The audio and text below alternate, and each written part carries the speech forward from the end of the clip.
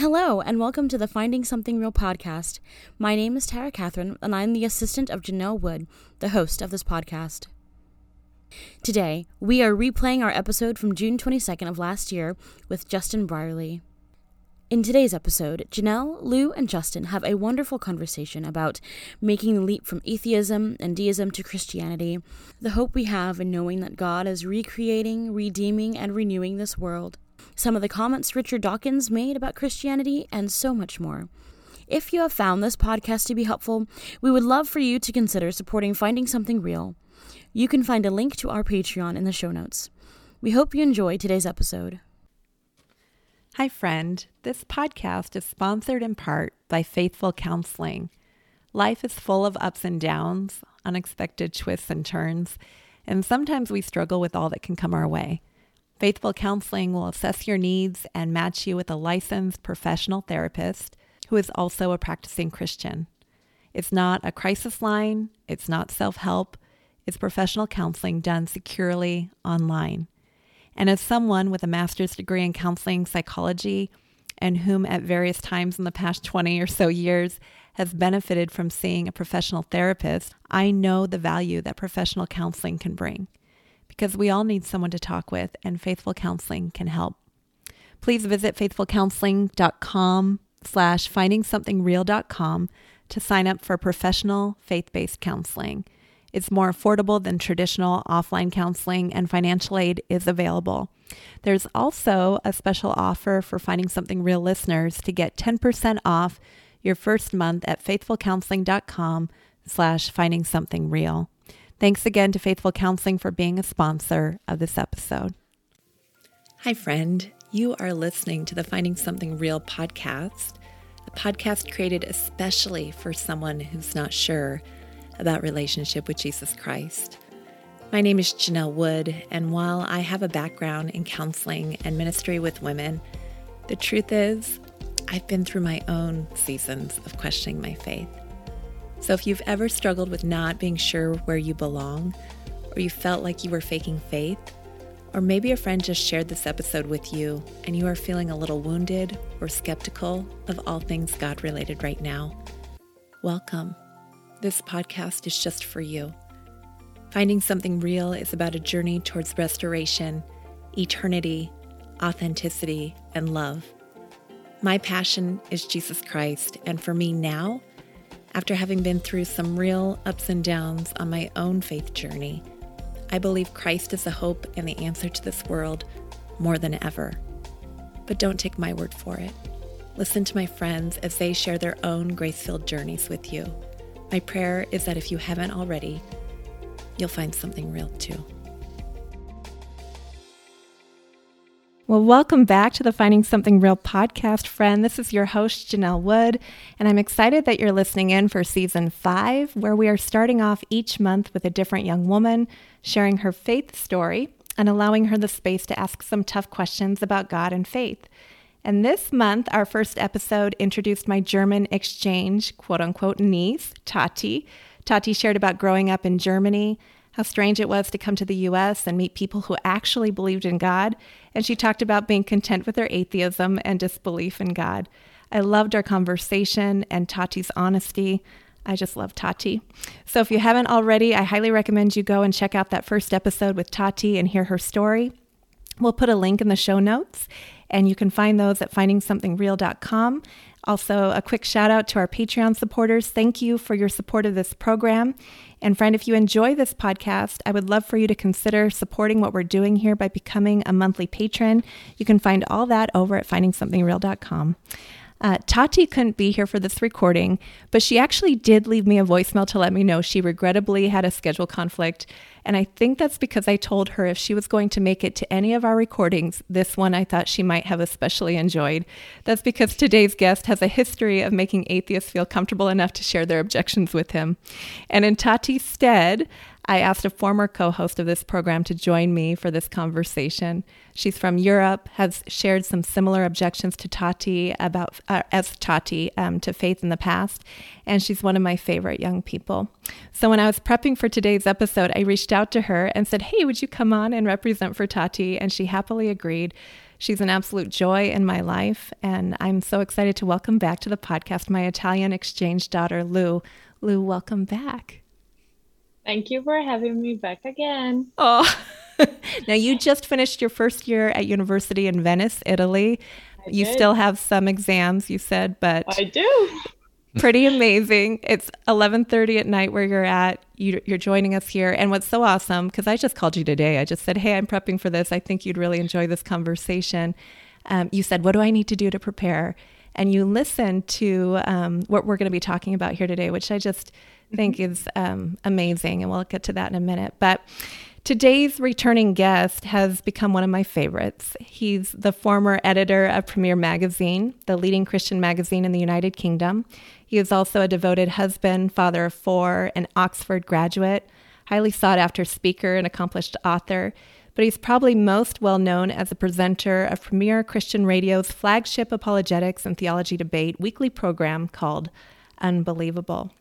The show brings Christians and non-Christian guests together to engage in conversations around ideas and objections leveled at the Christian faith. It has also produced an annual evangelism and apologetics conference. Our guest's book, Unbelievable, Why After 10 Years of Talking with Atheists, I'm Still a Christian, has received rave reviews, with one reviewer named Robert L. White saying this was possibly his new favorite intro to apologetics book, and saying, quote, so many other apologetics books can be inadvertently preachy due to the fact that there is often an academic telling you why it's smart to believe. In this case, you have someone that is more of an outside observer, interviewing hundreds of people over 10 years and coming to commonsensical conclusions based on that. Yes, he was a Christian to start one, but still the fact that he is the interviewer and not the expert allows the reader to really sympathize and go along for the journey, end quote. I love our guest's ministry, and what he's doing with his podcast has been an inspiration here on Finding Something Real. So I'm truly delighted and honored that you're back. Justin Brierley, welcome back to the Finding Something Real podcast. Well, how could I not return after an intro like that, Janelle? I need to hire you as my new PR person, because I was like, I want to meet this person. Who's she talking about? And that's very, very kind. You were very, very generous. Oh, well, it's all stuff I found online. So, I mean, it's all out there for the taking. Justin, I have to say I had to write this down because it's always been a bit memorable behind the scenes when you've come on this program. The first time you joined us, it was the first day of online middle school for my son, Caleb, who joined us. And there was a wildfire a few miles from our home. And I was a bit of an emotional wreck when you joined. I think the fake eyelashes were falling off before you came because I'd been crying. The second time you were here, my husband and I had gone on a road trip to Las Vegas for my birthday. And the recording was at 1 a.m. And I stayed up to record with you and Dagmar from the Netherlands. She says hi, by the way. Live from the M Hotel in Las Vegas, Nevada. It was all very dramatic. So this time, I'm hoping all the drama is reserved for what you're going to share about your ministry, because you're here to share about that. I'd love for you to tell whoever's listening a little bit more about your program and also this special series that you're doing. Yeah, well, for those who haven't bumped into it yet, I've been hosting the Unbelievable show for 16 years now, believe it or not. It's a show where we bring Christians and non-Christians together for dialogue and debate.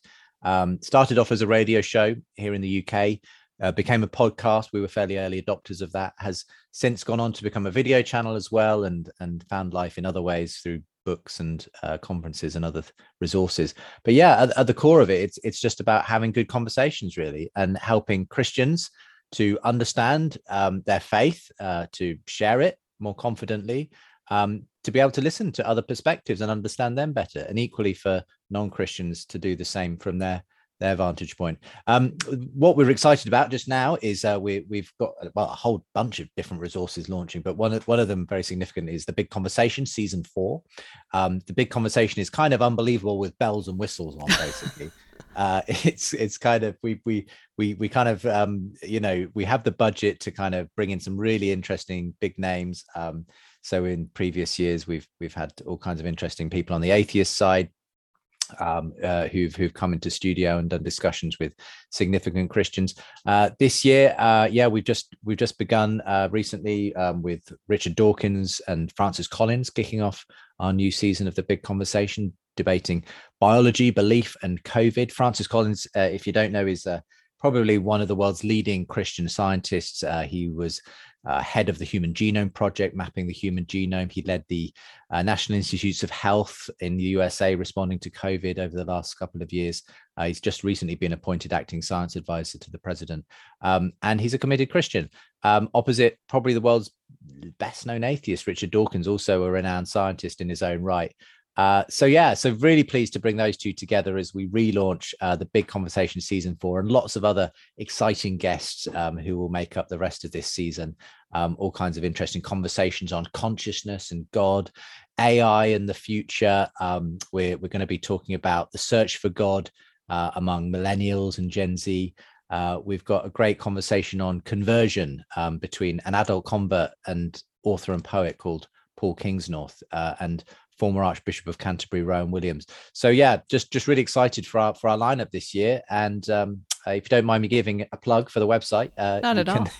You can find it at thebigconversation.show, and you can even actually get yourself booked in for if this goes out in time, Janelle, for our next kind of live webinar that we're doing one of these as, which is Michaela Peterson and John McRae discussing whether Gen Z and millennials are ready to believe in God again. That's on 12th of July. If you want to join us live for that one, you can book in from the show page. So that's what we're up to at the moment. Wow. Well, I want to get into the big conversation. I want to ask some specific questions about that in a second. But before I dive in, 16 years is a long time, Justin. And as you mentioned, you guys have a lot of additional things that are going on. In fact, I bought a DVD that I had gotten an email from Premier Christian Radio in the UK, and it was a documentary with John Lennox, and you were in it. Yeah. You were in that. Oh, wow. It was, do you know the name of it? Is it Against the Tide? Yes. Yes. You were featured. I mean, it wasn't just a small thing, but when my kids were watching it with me, I'm like, he's been on my podcast. I know him. Anyway, it was excellent, by the way. That will be in the show notes because it was amazing. But you're doing a lot of things. I even watched an interview you did with Philip Yancey, which was fantastic, by the way. He's great. So you're doing a lot. What is it that inspires you to keep going with what you're doing with these conversations? Why keep having conversations between Christians and non-Christians? I think for very similar reasons to why you do your podcast, to be honest, Janelle. It's because I honestly believe that there's a great value in modeling these kinds of conversations.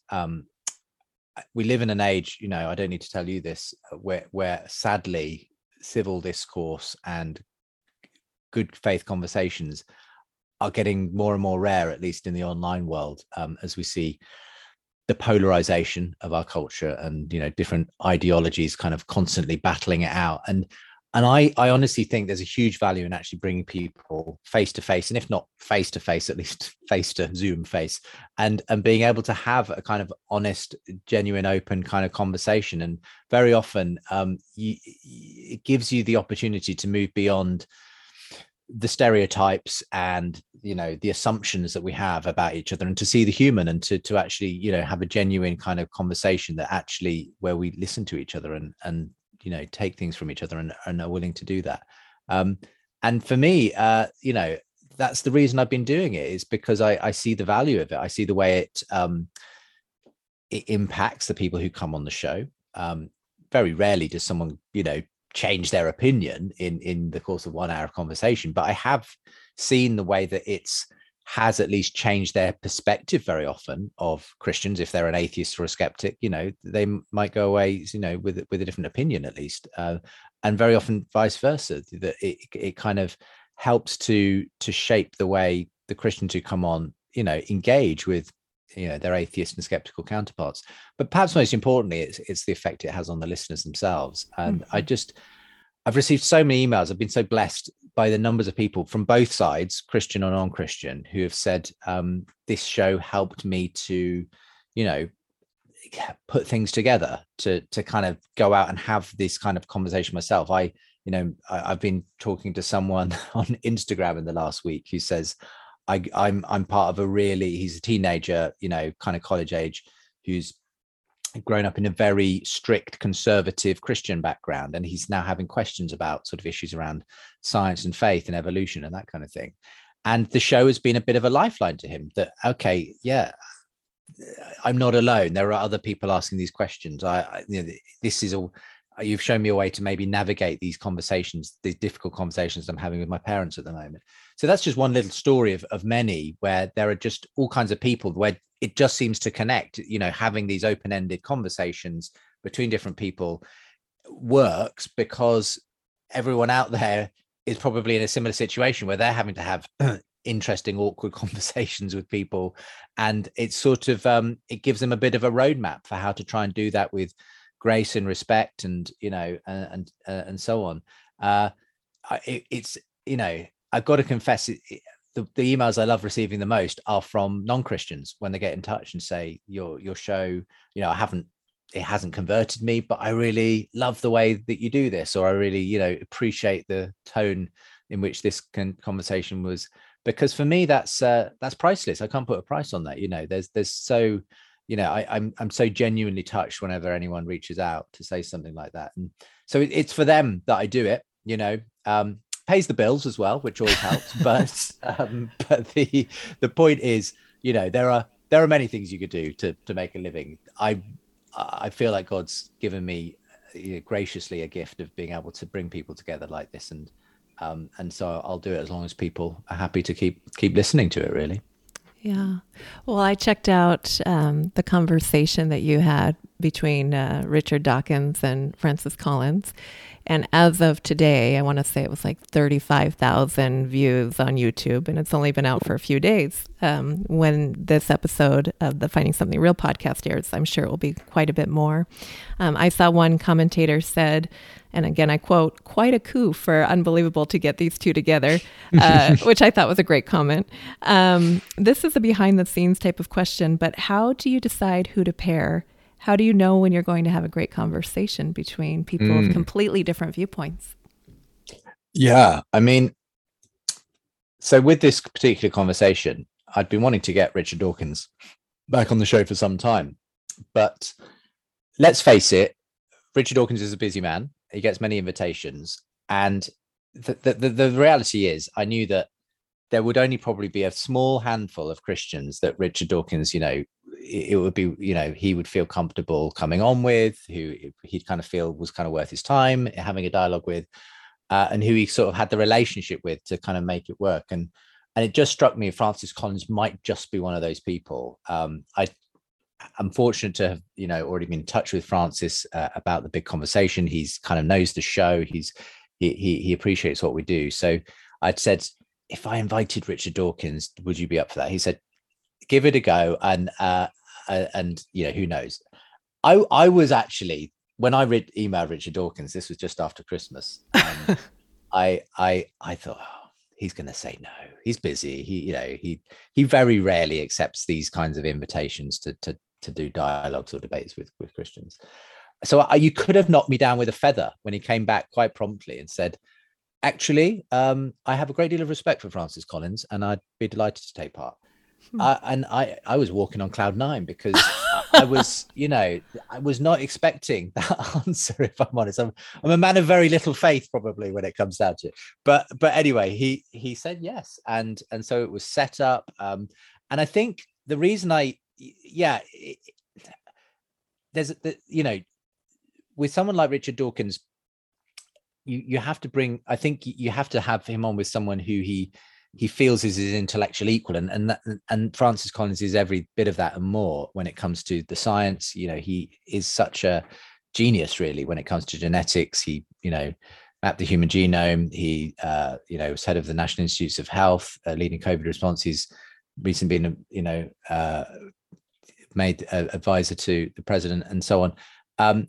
But there was also, as it turned out, and I think, again, this is God's grace, really, what it turned out, and I soon discovered after issuing the invitation, was that Dawkins also has quite a lot of respect and affection for Francis Collins because of the kindness he showed to their mutual friend, Christopher Hitchens, when Hitchens, one of the sort of new atheists, was diagnosed with esophageal cancer. For whatever reason, he and Francis Collins had sort of struck up a mutual friendship.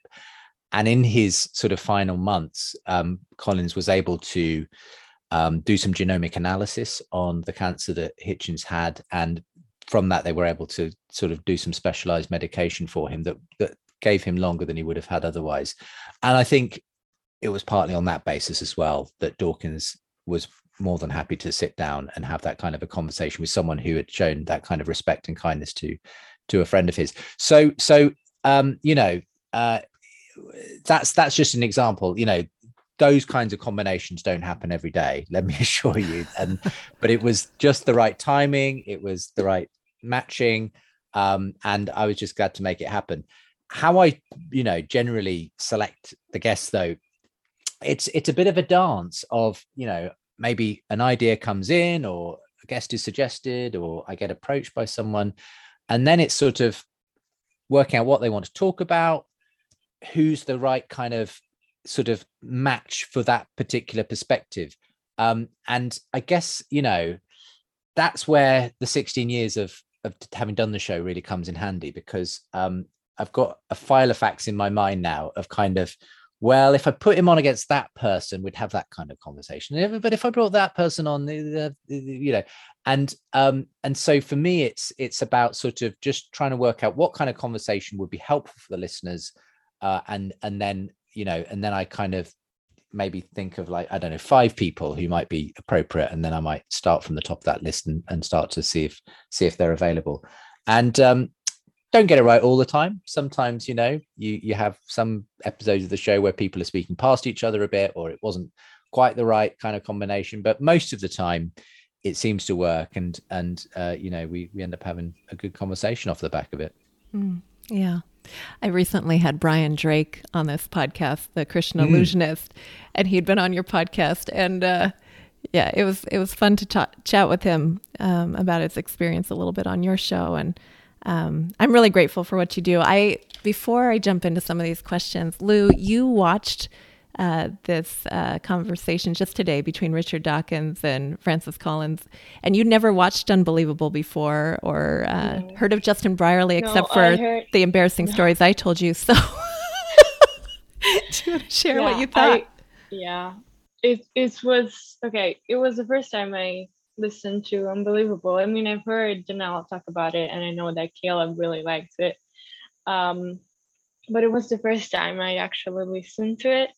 And I really enjoyed the episode. I mean, if all the episodes are like that, no, I found it really interesting, and both sides really, I feel like they both brought up, okay, as Janelle said earlier, I'm a bit like in the middle ground, I feel like. So both sides brought up points that I felt were really compelling and really interesting, and at least worth thinking about later after the episode ended.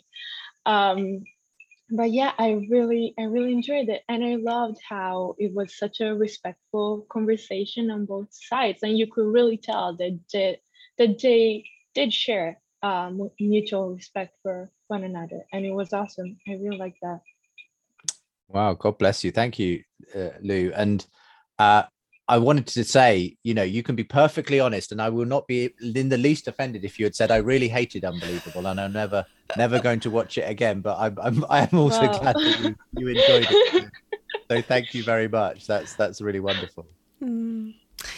Well, in that conversation, Dawkins said, quote, "God is not necessary, and you don't actually need a designer." He said that the appearance of design is an illusion. And yet he also admitted that if someone was going to convince me of the need for God, it would be there, meaning physics, the laws of nature. The idea that if you change any physical constraints, even by a tiny fraction, we would cease to exist. I think it's called the fine-tuning argument. What did you make of that comment by Richard Dawkins when he admitted that? Well, again, it was a really interesting moment in it, because you don't often hear concessions like that from Dawkins. And as he himself was keen to point out, this does not in any way mean he's about to convert to Christianity or anything. He said like that a couple times, I think. He did. He wanted to really make sure that Yep. this clip was not taken out of context. But the point is that I was very gratified, because you can sometimes have the kinds of conversations where no one's willing to give an inch, and it's sort of, and you don't feel like anyone's really open to kind of the possibility even of something that might move the dial a little bit. So it was really refreshing to hear that.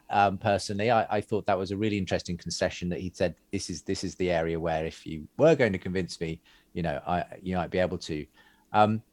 It was also interesting, though, to hear kind of him explain why ultimately he doesn't go down the God route.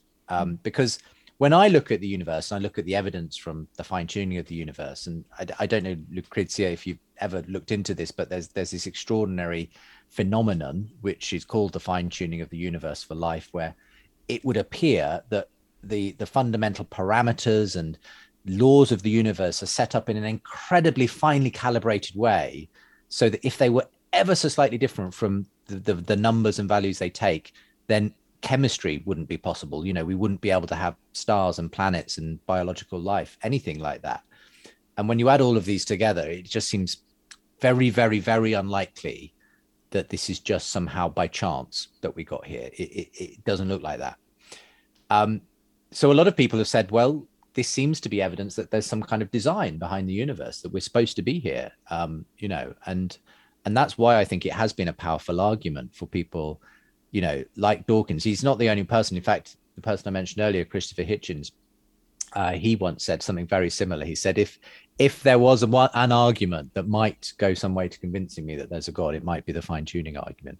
And so then it was interesting to hear why he said ultimately he doesn't go down that line, because he said the problem is I'm such a fan of evolution, the biological kind of perspective on how complexity arose, which is about, going from simple things to complex things. He said, the problem I have with God being behind the universe is that you throw this great complex explanation in at the beginning, and he doesn't like that. He says it doesn't feel right to him. Now, there were two things that occurred to me. Firstly, I just disagree that God is this complex explanation. God isn't complex in the way that, like, a universe is complex.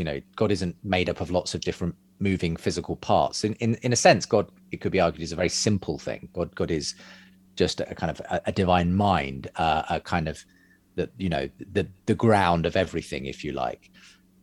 So I didn't quite buy his kind of concept of God, let's say. But it also struck me that he was willing to admit, and he sort of said it, he called it a presupposition, that it wasn't so much an intellectual argument against God. It was more his feeling that he didn't like the idea. He didn't like the idea that God would be the explanation of life, of the universe, of the physics and everything else. He just didn't sit well with him. And I think, again, that was quite an honest, refreshing admission to say, I just have a presupposition. It's not so much an intellectual argument against God. It's just it doesn't work. I don't like it, essentially. And I think, when it comes down to it, we're often less rational than we think we are.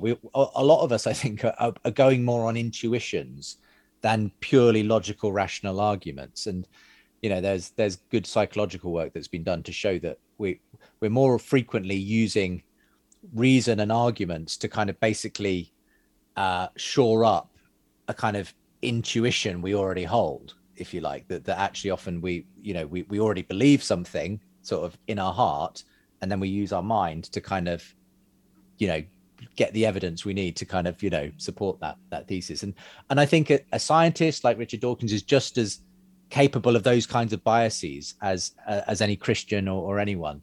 So for me, that was just an interesting kind of moment, in the show, where it just showed that we're all human. Even people who say, on the surface at least, I'm all about evidence, I'm all about reason, I'm all about arguments, there's still at the basis of it, there's always going to be that human element of what I feel like inside, is actually going to be driving a lot of, at the end of the day, what I'm willing to accept as a possible explanation for things. Yeah. So that for me was like you, I found that a really fascinating moment in that conversation, Janelle. Mm-hmm. And I think, correct me if I'm wrong, but he went on to talk about how perhaps he could be convinced, someone like him, I should clarify, someone like him could be convinced to become a deist, but that would not get him to Christianity. It's gotten quite a few people to Christianity in the past. I think C.S. Lewis, one famous example. For you, having now had these conversations for 16 years, why have you chosen to take that leap of faith between deism and Christianity and Jesus, just for people like Lou who might be listening? Yeah. I was honestly gonna bring it up too. I thought that was really interesting, to be honest. Yeah, which bit particularly, Lou, did you find so interesting? I think it's just that usually we talk about it's Christians and atheists in particular having this kind of conversation. So, I mean, I didn't expect him to say it. I mean, it makes sense, but I didn't really expect him to bring it up. That, I mean, he made it clear that he's not gonna believe in a creator and everything, but like somebody could believe in a greater creator and a greater mind that designed life and the universe because of this, but that doesn't mean that then they believe in Jesus. Yes. And the resurrection. And that's as you said, that's a leap of faith. Those are really different things. And I found that really interesting. Yeah, it's so interesting to hear you kind of feeling that way as well, Lou, about that aspect of the conversation. And I think you're right. There is a big difference between a kind of getting to a point where you can say, yes, there's some kind of a mind behind the universe. There's some kind of transcendent cause that you might choose to call God, that's kind of set the whole thing going, let's say. And there have been, a number of, there's what might be called the God of the philosophers, a kind of deist God who sort of sets things in motion. And I think that's probably for someone like Richard Dawkins, I don't think that's too threatening in a way, because it's still sort of fairly abstract in a way. It's a God that doesn't make too many personal demands on me. It's a kind of just another part of the natural order. And to that extent, I can see why, if it's just a kind of intellectual next step, someone might say, well, yeah, okay, fair enough. I'm not going to just commit to atheism just because, I'm so sort of biased in that direction. I'm gonna, always dismiss the God option. Maybe there's an openness to the idea that there's a God behind it. I think the real difference, though, is that it is a big leap from that sort of God out there that, gives that I can kind of intellectually assent to a God who comes into our time and space and says, I'm going to get personal, and I'm going to, ask you to do things, and I'm going to, make demands on your life, because that's what Christianity is. It's the belief that God didn't stay far away and distant, but came to be part of the creation in Jesus Christ, and that Jesus Christ is alive, and you are able to be in relationship with God through Jesus Christ today.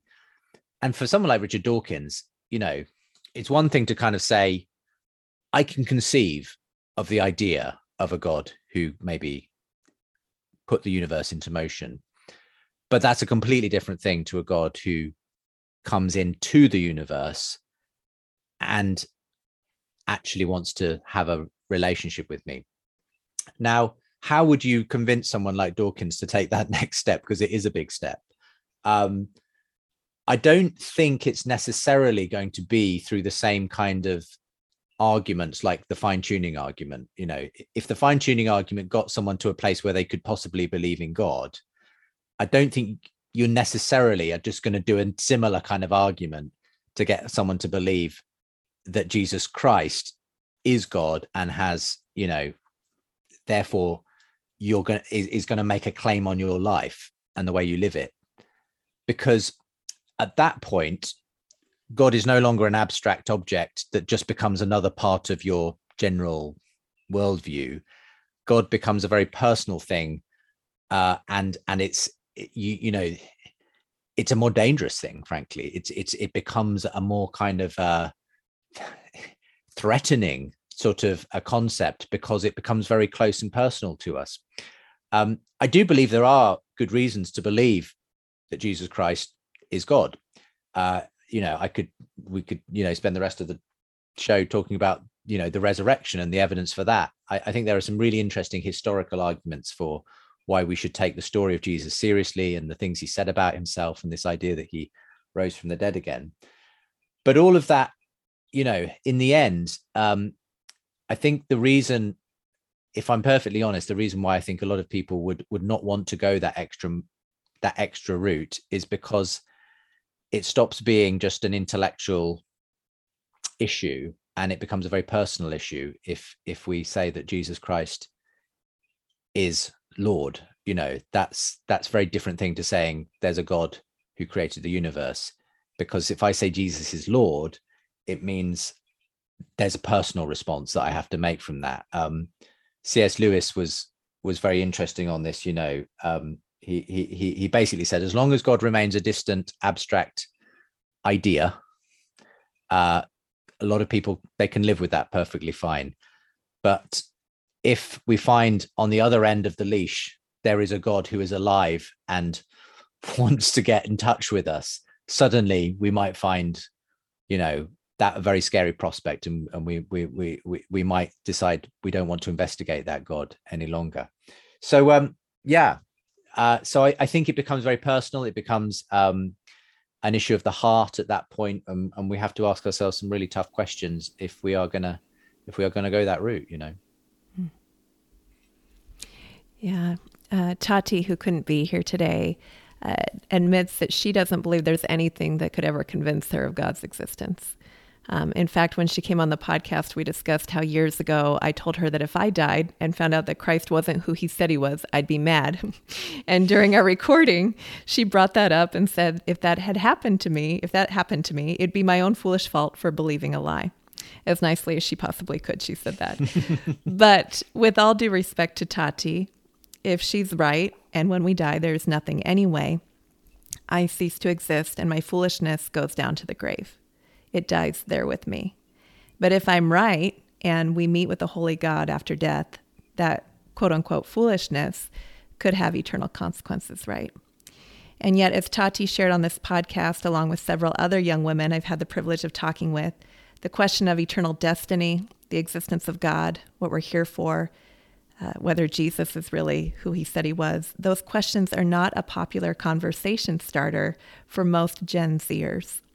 It appears that most young people, at least from my perspective, are much more interested in social media status, schoolwork, vacation plans than God. So what argument, Justin, would you give to a younger generation, someone like Lou or Tati, about why these questions are so important? I think I want to start with anyone at all, really. Lou, Tati, anyone maybe of a Gen Z, millennial. Dagmar. Anyone. I'd want to ask, well, what are they interested in? What do they think is important? Maybe the question of Jesus and God seems irrelevant to them. That's fine. But what are they passionate about?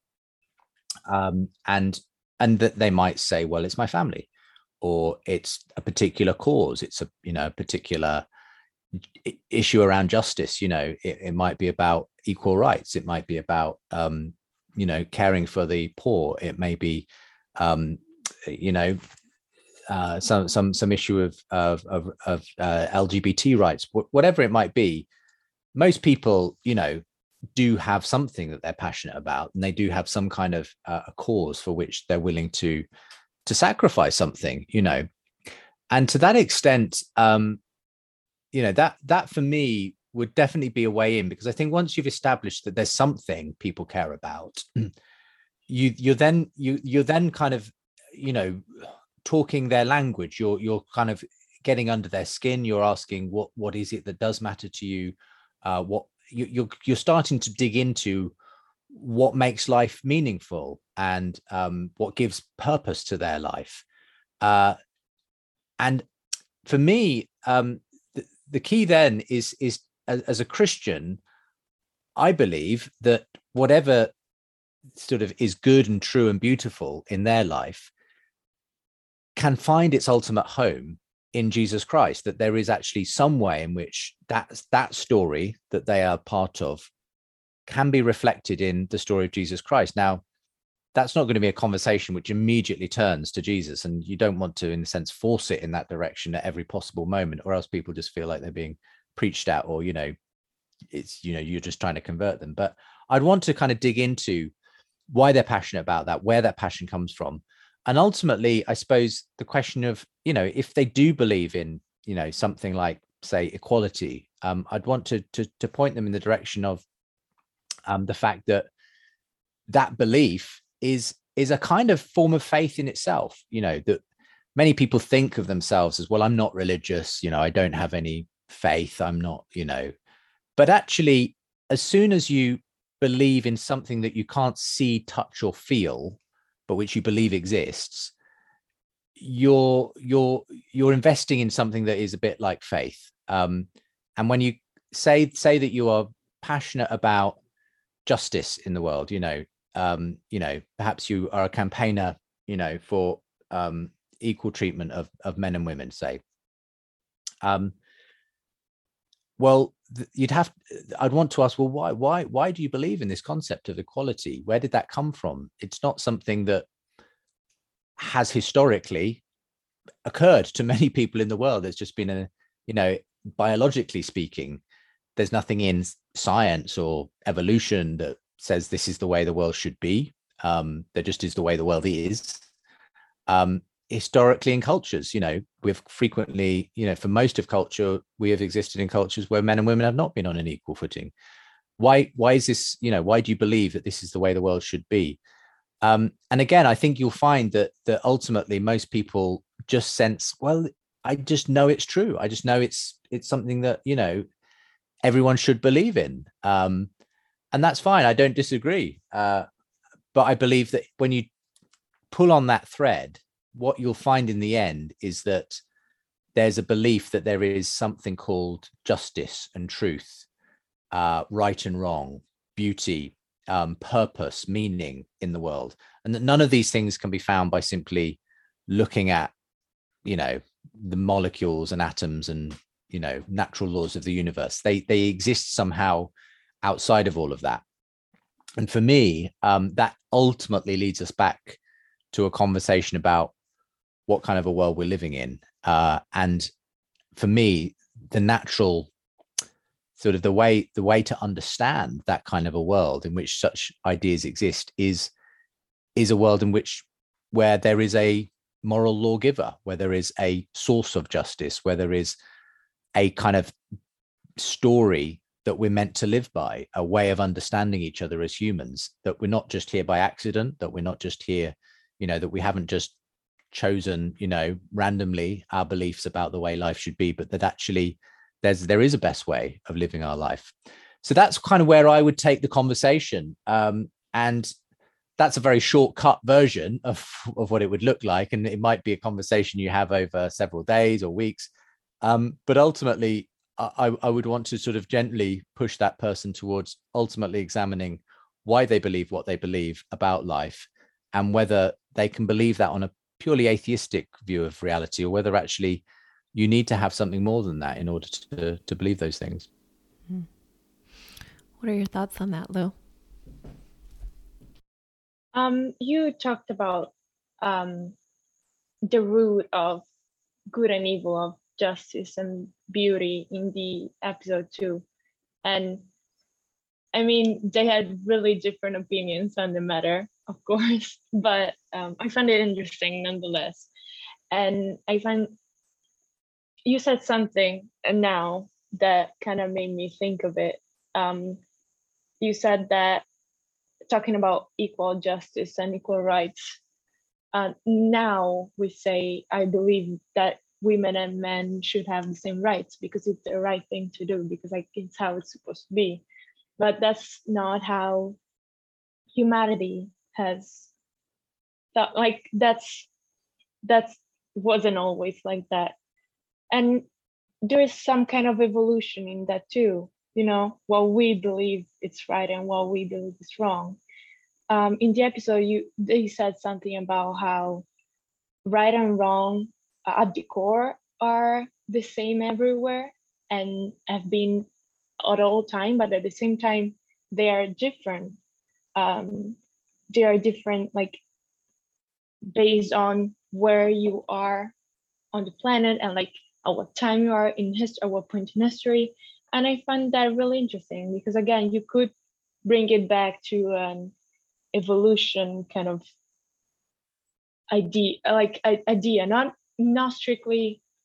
I'm not talking about biology right now, to be honest. I'm talking about something. I don't remember the exact words he said, but he said something along the lines of evolution for us. It took the longest amount of time, right? But for God, it's just a blink of an eye. And how it was like that, and now it's gonna be a future. So I feel like it will make sense from this point of view to like it's a sensitive like explanation that there's also evolution of right and wrong, which I feel like it's really interesting. I mean, I'm not saying that's strictly what I believe, because it's a whole deal. I'm still trying to figure it out. Sure. But I feel like it's really interesting. It's something that personally I found really important too, like understanding what people really care about and why they care about things. It's just, I mean, when I talk, you go. Sorry. I was going to say, I mean, I think I don't disagree with you that cultures change, you know, standards of morality change over time between cultures. I think it was Francis Collins who raised this point that even so, there are kind of core kind of moral views that seem to transcend time and culture, you know, just the very basic things of you shall not murder, you shall not, you know, stealing, justice, right and wrong. Now, that will look different in different cultures and places, and you will have quite different sort of ways in which men and women are treated, for instance, you know, across different times and places. I suppose for me, though, the big question is whatever that cultural change looks like over time in terms of different moralities and that sort of evolution of, you know, moral codes over time. The question is it progressing in a particular direction? Is it getting better? You know, is where we are now when it comes to the treatment of men and women in our culture better than it was 500 years ago, let's say? And if you do say yes, it's better, you're making a value judgment about it. You're not just saying it's changed. Of course it's changed, but has it changed for the better or for the worse?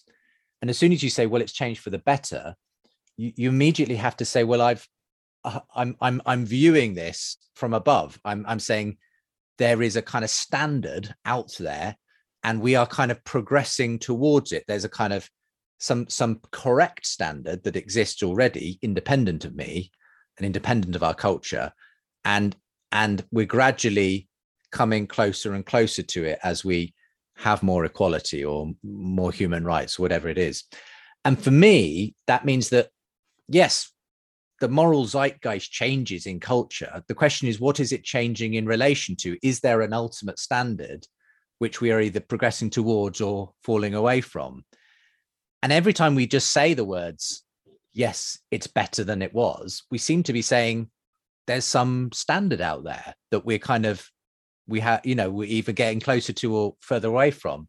And even I felt Richard Dawkins, it wasn't kind of really addressed by Francis Collins, interestingly, in the show, but he said something like, when he gave his kind of evolutionary explanation for, why we do altruistic things, which was fine, that was his kind of evolutionary explanation. He said, I'm very glad we do that. It's a very noble thing. It's the right thing to do. And I didn't have the chance, but I wanted to say, but hang on, haven't you just said that there's a different standard out there, quite apart from whatever's going on evolutionarily, that means you're happy about this, that there's something right about that behavior. And so for me, it's like, I think you can't escape God there. I think that it's like if you're implicitly acknowledging there's some standard that exists independently of our moral zeitgeist and the different ways in which morality works itself out on the ground, you're kind of saying ultimately there's something outside of all of this evolutionary process which we can judge it by. And I just find that is, for me, has always been a very powerful argument for the idea that there is something beyond us that is a kind of that has to be the kind of the true north to which our morality aspires. So I frequently meet atheists who say something along the lines of what you kind of hinted at there, well, look at culture, it's, everyone's got different standards and everything else. But when I ask them, but, are we better, is it better that we're not, that we don't support slavery anymore, or that we're not, that we're not supporting racism and that men and women have equal rights? Yes, of course it's better. Yes. Well, then, that means that there's a directionality to this, there's a kind of, as Martin Luther King put it, the universe, there is a moral arc to the universe and it bends towards justice. There's this sense that there's something else out there that we're kind of, we're aiming at. I don't know if that makes sense to you, Lou. Oh yeah, I mean, if there is a goal, if there is a perfect balance of good and right, there must be a greater design. And if there is a design, there is a designer. Like, is that what we're talking about right now? I think so, but it's more than just. Did I get it?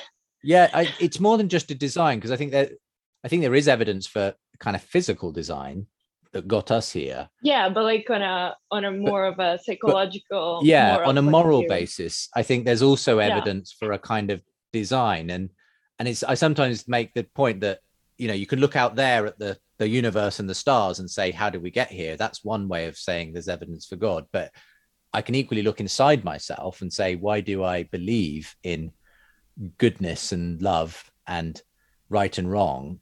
That's another kind of evidence that there's a God who made me, because I can only make sense of those intuitions that these are really things that exist if there's a kind of something out there that kind of makes sense of that makes sense of that intuition. So yeah, that's for me that's always been for me a powerful argument, for God. I just have a couple final questions, Justin. This has been great. One of the things that I thought was interesting that Dawkins said, and I wasn't surprised that he said it, but he said that God is not necessary. But when I was researching Dawkins earlier, he's 81 years old, I think 81. That's pretty close to the end of lifespan here. And so I'm wondering, do you feel it's honest of Dawkins or anyone to say that God is not necessary as you're coming to the end of your life? I mean, do you feel like maybe there's a softness that happens as we start to encounter our own mortality? I think it will vary from person to person. I think probably for a lot of people, and I do meet people for whom, as they sense their own mortality, it does force them to think about God in a different way, or to question things. I think when you're young and you feel basically like you're going to live forever, maybe that's a point at which you don't tend to think very much about the idea of what happens when it does come to an end. I think sometimes it is in those moments. And I'm married to Lucy. She's a minister of a church, and so she's often with people, sometimes people who are only very vaguely connected to church and Christianity, but they come to her at the point where they are maybe going through a crisis, or there is a loved one who is near to death, or when there's a funeral to happen. And it's often only at those points that many people think about issues of faith and religion. And I'm always surprised at how many people have never really thought about it up to that point. Because for me, I suppose from where I'm sitting, I'm thinking, well, isn't this the most important thing you can think about, potentially? And yet I think many people live life sort of at a level where it just doesn't, life just carries on, and it's only when they reach those crisis moments or that moment of mortality that suddenly they think, well, what's waiting for me on the other side, and how do I deal with this, these feelings and this sense. How whether that makes a difference to Richard Dawkins, I don't know. I mean, it may be that he feels very content that his worldview is what it is, and that when he goes it will just be lights out and thank you and goodbye. And I wouldn't want to presume to say whether or not the advance of age makes any difference to the way he weighs those things. Having said that, I know plenty of other people for whom I think being put in touch with their mortality does change the kinds of questions they ask. I think we see it on a global scale. When COVID hit, suddenly a lot of people who were quite comfortable and felt sort of cushioned from maybe the threat of death or suffering in our relatively prosperous Western world, was suddenly brought up close to the fact that it turns out we have relatively little control over what happens to us, and we are mortal, and we are potentially at the mercy of the next virus that comes around, or similarly, I saw a similar thing with you. When the war in Ukraine happened, the first time a war on European soil, and suddenly the realization that evil people exist who will do murderous and terrible things, and we don't live in such a cozy safe world that we maybe thought we did. And every time we have one of those moments, I think it causes people to question the nature of things, the reality of things, and in a funny way, I think that's often when people maybe start to turn back to God, maybe start to ask themselves whether the world that they're used to is actually under threat, and actually whether they maybe need to be asking whether there's more to this life than what's been presented to them so far. So God has a way, I think, of using those circumstances sometimes to wake people up. As C.S. Lewis said, often pain or difficult circumstances are God's megaphone to rouse a deaf world, and I sometimes feel like, that's the case often when we're confronted with our mortality. Yeah, Tati, when she was on here, she was saying that she didn't think there was anything that could possibly sway her atheism. But I think of Saul in the Bible, who, Jesus got a hold of him in the way that was necessary, and he ended up writing most of the New Testament, which I think is amazing. God can do anything. Exactly. And I would say to Tati, maybe you feel like that now, but, there are people who have said things like that in the past, and suddenly they've found life circumstances change, and who knows what might be the thing that might end up changing your mind. But interesting. Well, Justin, I have one final question for you. It's the same question I ask at the end of every podcast episode. Lou, do you remember it? Do you want to say it, or do you want me just to go ahead? Oh, I mean, I think I remember the. Yeah. Okay, now I'm scared I'll get it wrong. So it's the Finding Something Real. Yeah, so defining something, okay, I don't remember the like format of the Oh, it's question. okay. I just remember the gist. Yeah, Okay. you got it. However you want to say it.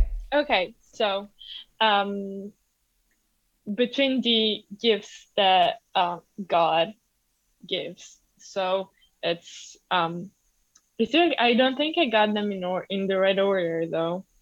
Um Restoration, Restoration, uh eternity. authenticity, eternity, authenticity, love.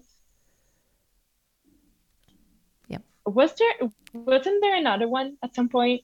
Restoration or redemption. They were kind of interchangeable. Oh, okay, okay, Yeah. okay. Yeah. Sorry, I got it now.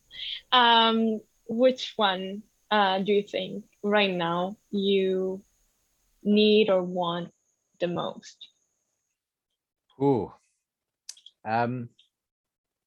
So I think the one that right now is on my mind of those four: restoration, eternity, authenticity, and love.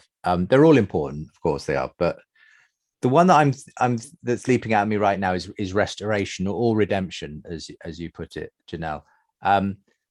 Because I'm always reminded that we live in this very difficult world, and so many of the people I meet who have intellectual objections to Christianity, a lot of their objections come from the fact we live in a world that's so difficult sometimes, is so full of tragedy and suffering, and yet we believe in a God who entered that tragedy and that suffering, suffered himself, became part of that story, became broken himself in this broken creation, but somehow in the process of doing that lifted it again out of that and became the first example of what a new creation looks like. Gave us that example in his life, but became that example in his resurrection. And for me, I found that a sign of hope. I find it a sign of hope for us, for this world, for this whole universe, which so often seems to be full of tragedy and suffering and viruses and everything else. And for me, it's a great hope that actually we're not a story about everything going south and eventually winding down and dying and decaying, but that we're actually in a story in which God steps in and restores and redeems and brings it back to its original purpose. That's a story that involves eternity and involves love and involves authenticity. But for me, I want to be part of that movement that God has begun in Jesus Christ of restoring and redeeming the world. We do that through everyday actions, the way we treat people, the way we model God's love to others.